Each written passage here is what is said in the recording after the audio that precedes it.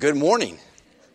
It is good to be with all of you this morning. I don't want to send anybody into a panic, but if you aren't aware of the fact that we are only 1 week away from Christmas, you probably should take note of that. These messages you're getting about last-minute Christmas sales actually are beginning to be true. It is getting close to the last minute. So we are 1 week away from Christmas, which also means that there are going to be some changes in our schedule next week since it is Christmas Day. You need to remember that next Sunday we will have a combined worship service. So this worship service will not meet. We also will not have our Bible classes next week. We'll just all meet together at 11 o'clock. So we look forward to that time when we'll be together next week at 11 o'clock. We'll be celebrating the gift of Jesus Christ, the greatest gift that's ever been given, Jesus Christ. We'll do that in song, we'll do that in scripture, we'll do that in prayer. And I really want to encourage you not only to be here, but to invite others to be here with you. Many of us will have friends and family in town. We'll have people that maybe the only time of the year they're actually focused on Jesus Christ, and this would be a great time to invite them to come and be with us as we worship together and as we celebrate the gift of Jesus Christ next week. So once you do that, once you plan on being here and plan on inviting others to be here with us next week. I do want to give you a Project 6K update for those of you who may not know at this point. Way back in January of 2016, we challenged ourselves to read at least 6,000 books of the Bible in 2016. And here we are with 2 weeks left in the year 2016, and we have read 7,559 books of the Bible. Obviously, we weren't very aggressive in our goal. We thought we were being aggressive, but you guys blew through that. We'll probably be somewhere close to 8,000 books of the Bible read in 2016 in a couple of weeks. We're debating about what our goal for next year is going to be. Please understand that we're going to make sure that we stretch ourselves, that we're going to challenge ourselves so that we're not only reading like we did this year, but even more of us are reading, and those of us who are reading even more. So please be in prayer about that. Speaking of prayer, let's pray before we begin the lesson this morning.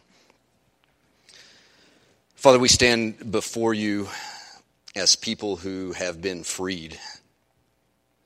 Father, freed from the chains of our sin. And Father, we know that we are freed only through the blood of Jesus Christ. And since we have been freed by your Son, Father, we know that we are free indeed. And Father, help us to use our freedom to love you and trust you because you are our loving and trustworthy Father. Father, help us to use our freedom to honor you because you are our honorable Father. Father, help us to use our freedom to be faithful to you and faithful to others because you are our faithful Father. Father, help us to use our freedom to please you because you are our ever watchful Father. Father, help us to use our freedom to give generously to you because you are our generous Father. Father, help us to use our freedom to magnify your glorious and majestic name because you are glorious and majestic. Father, help us to use our freedom to love you, our Father, with all of our hearts, with all of our souls, and with all of our strength. And it's in your Son's name, Jesus, who is the Christ, that we pray. Amen. Well, we have been in the book of Malachi for the last several weeks, and today we're going to say goodbye to Malachi. And we're going to say goodbye to his courtroom. But before we leave Malachi's courtroom, we're going to hear God pronounce his final verdict. His final verdict in the trial of Judah, his covenant people. If you were here last week, you'll remember that last week's court session ended with two very different verdicts from two very different juries. The first jury was made up of all the faithless citizens of Judah, and they declared God guilty.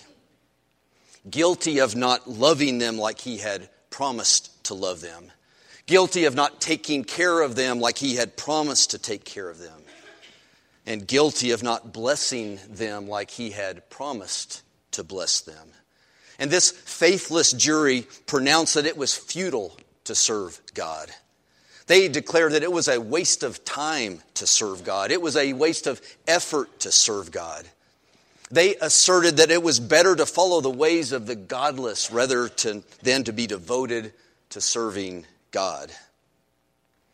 But we saw that God wasn't without faithful witnesses in Malachi's court. Not all of Judah had rejected their God. See, there was a remnant. There was a minority of faithful followers. And they were willing to stand up and they were willing to speak up for God. And because this faithful jury found and declared the truth about their loving and faithful God, God delivered his verdict about his people to this faithful remnant. See, because they feared God, because they honored God, because they had given their hearts to God, God heard them and God listened to them, and then God spoke to them.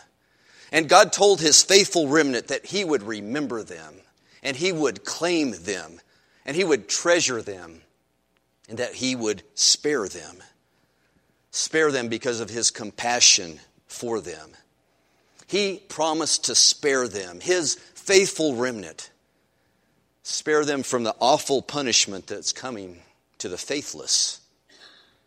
To his faithful remnant, God declared this in Malachi chapter 3 and verse 18. He said, "And you will again see the distinction between the righteous and the wicked. You will see a distinction between those who serve God and those who do not." He says there's going to be a distinction between those who serve God and those who do not serve God. And it's this distinction that's been at the root of the people's accusations against God throughout our court time. See, the people have accused God of not making proper distinctions. They have accused God of not making any distinction between those who serve God and those who do not serve God. In fact, in their faithless assessment of God's actions, they became convinced that God did not love, did not bless, and did not favor his own children. So they've repeatedly called on God to make a distinction. And so here, God delivers a distinctive verdict, and it has distinctive consequences. Reading on in Malachi chapter 4 and verse 1, God says, "Surely the day is coming, and it will burn like a furnace. All of the arrogant and every evildoer will be stubble, and that day that is coming will set them on fire, says the Lord Almighty. Not a root or a branch will be left to them." Yes, God pronounces a distinctive verdict with distinctive consequences. Distinctive consequences for those who don't serve him, those who don't honor him, those who don't obey him from their hearts. God has declared them guilty, and he promises that for them the coming day of the Lord will burn like fire. God promises total destruction for those whose hearts have been corrupted with pride and selfishness. Total destruction for those who fail to respect and honor their God. Total destruction for those who have contempt for God's name. Total destruction for those who are unfaithful to their covenants.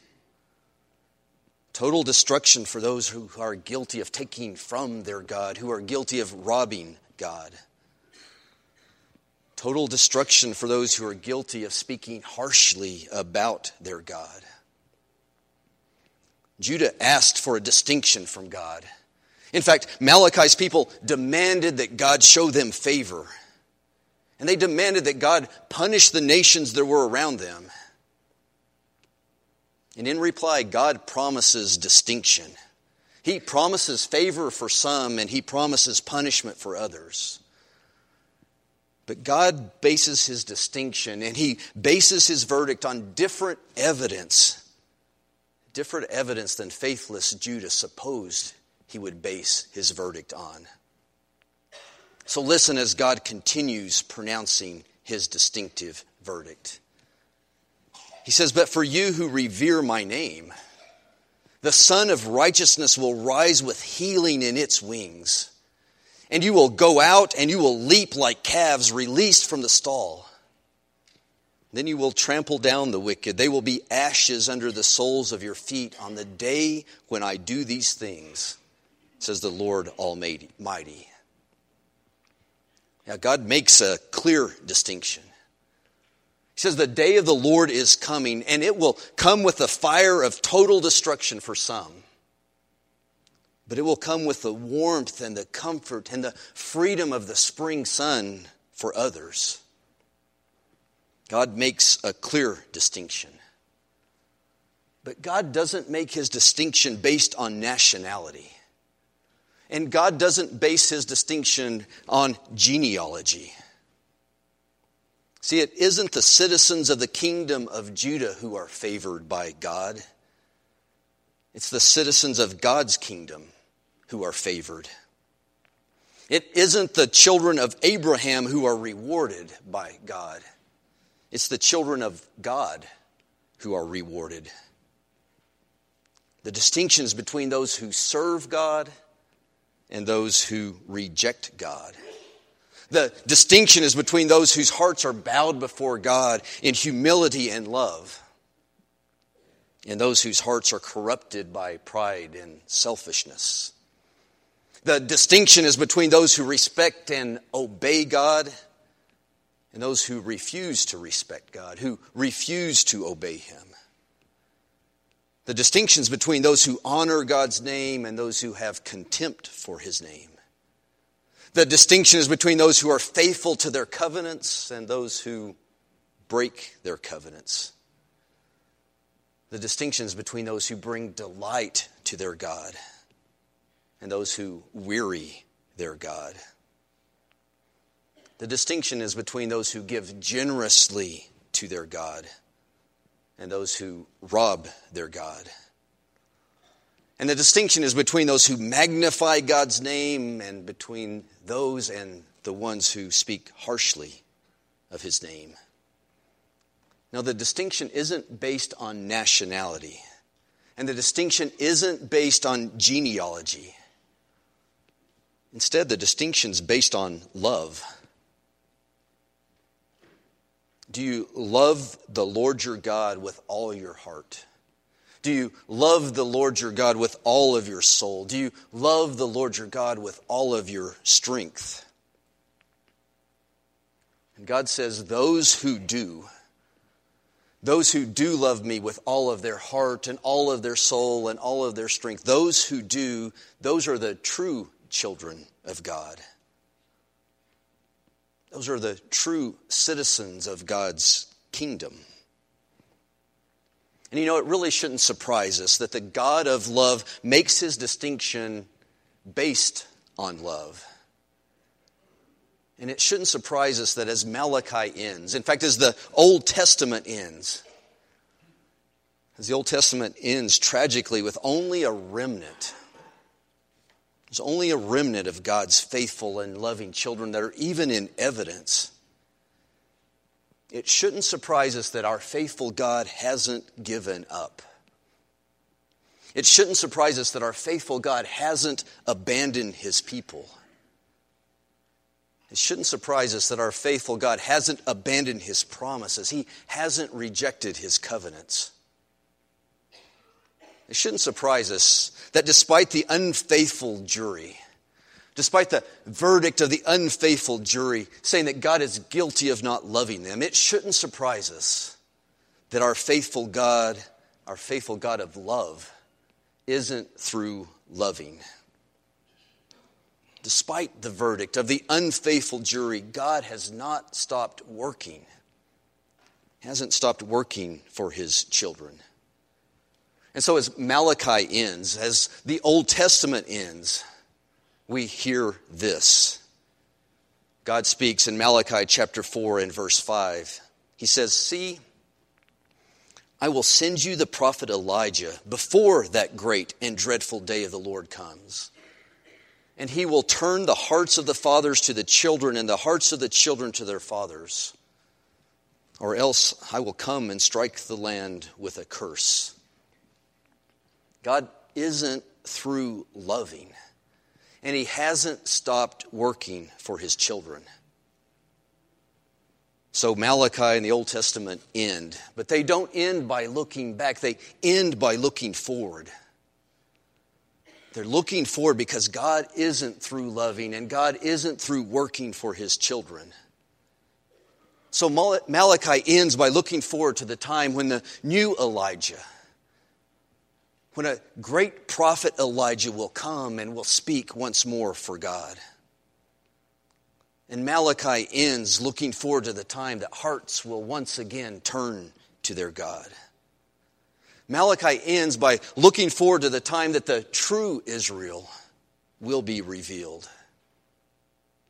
Malachi ends by looking forward to the time when God's covenant promises will be fulfilled. And Malachi ends by looking forward to when Israel will become what she was always intended to be. Malachi ends, the Old Testament ends by looking forward to what God is going to make happen. So Malachi ends, and the Old Testament ends, and they're looking forward, and then we wait. We wait some 400 years. It's like the ultimate cliffhanger. The whole universe is waiting and wondering and watching for 400 years. Waiting and watching and wondering for the new Elijah to come. The whole universe waits and wonders and watches for those hearts that are going to turn to God. The whole universe waits and wonders and watches for the true Israel to be revealed. The whole universe waits and wonders and watches for God's covenant promise to be fulfilled. And it waits and it wonders and it watches for Israel to become what it was always intended to be. For 400 years, the whole universe waited and wondered and watched to see how God was going to make that happen. For 400 years, the whole world waited and wondered and watched for God's loving response to his faithful remnant, his faithful jury. Because God wasn't through loving, and God wasn't through working. And God's desire was that more than just a remnant would be spared the heat of total destruction. God's desire was that more than a remnant would revere his name and would welcome that sun of righteousness when it rises with healing in its wings.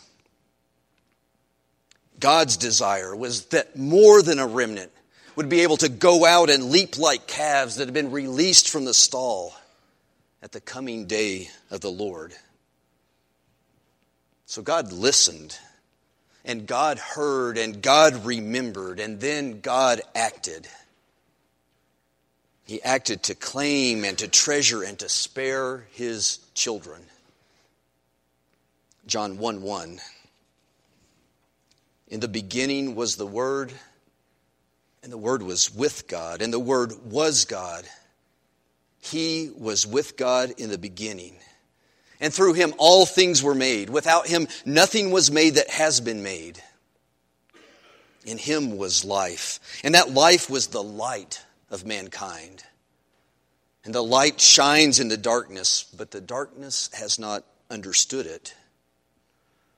And then there came a man who was sent from God, and his name was John. This is the same John that Jesus in Matthew chapter 11 declares is the Elijah who was to come. And John came as a witness to testify concerning that light, so that through him all men might believe. He himself was not the light. He came only as a witness to the light. The true light that gives light to every man was coming into the world. And he was in the world.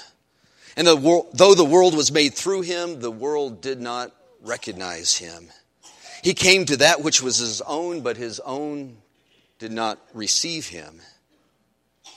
Yet to all who received him, to those who believed in his name, he gave the right to become children of God. Children not born of natural descent, nor of human decision or a husband's will, but born of God. The Word became flesh and made his dwelling among us. We have seen his glory, the glory of the one and only who came from the Father, full of grace and truth. John testifies concerning him. He cries out saying, "This was he of whom I said, he who comes after me has surpassed me because he was before me." From the fullness of his grace, we have received one blessing after another. For the law was given through Moses, but grace and truth came through Jesus Christ. No one has ever seen God, but God, the one and only who is at the Father's side, has made him known. All I can say to that is, wow. Isn't it wonderful to no longer be waiting and wondering and watching for God's response? Maybe you didn't hear me. I said, isn't it wonderful to no longer be waiting and wondering and watching for God's response? I wish Grayson was still here. He was giving much better amens earlier on. See, we're here to testify that Jesus is God's loving response. We're here to testify that Jesus decisively proves that God was not through, and God is not through loving his people. Jesus decisively demonstrates that God was not finished and God is not finished working for his people. These are not those dark days of Malachi. And they're not those dark days of Malachi because God's true light, God's Son, Jesus Christ, has broken into the world. And John the Baptist, the new Elijah, has come. And he has testified to the greatness of the light. And we are here today as testimony to the fact that hearts have turned, and hearts are turning, and hearts will turn to God. And we point to the church. We point to the church as the people who have received the light, who have believed in the light, and so have become the true children of God, who have become the true Israel. A people, a church not based on nationality, not based on genealogy, but a nation, a people, a church formed by the redeeming power of Jesus Christ. The light has come into the world, and the light has made us sons and daughters of God. And the light has welcomed us into God's kingdom.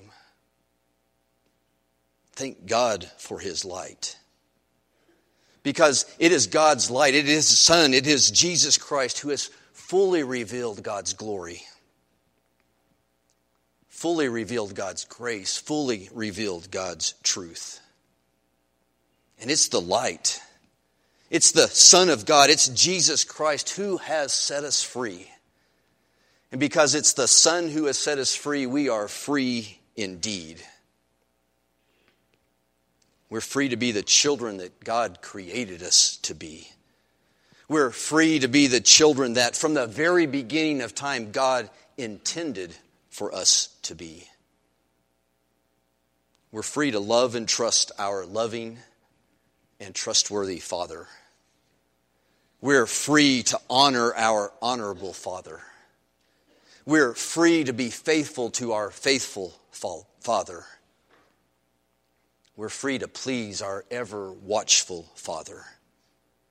We're free to give generously to our generous Father. We're free to magnify the name of our glorious and majestic Father. We've been set free. We've been set free by the Son to love our Father with all of our hearts, with all of our souls, and with all of our strength. God hasn't stopped loving, and He hasn't stopped working. God has made it happen. Light has come into the world. And because light has come into the world, joy has come to the world. So we're here together as people who have believed in the light. People who have recognized the light. People who have received the light. And since we have received and believed in the light, since we've been adopted by God as His children, let us live our lives with inexpressible joy. It's the joy that can only come to those who know that Jesus opened the gate and Jesus set us free. So as we end, I just want to say, come all ye faithful. Come and adore Him, for Jesus Christ is the Lord. Let's stand and let's sing.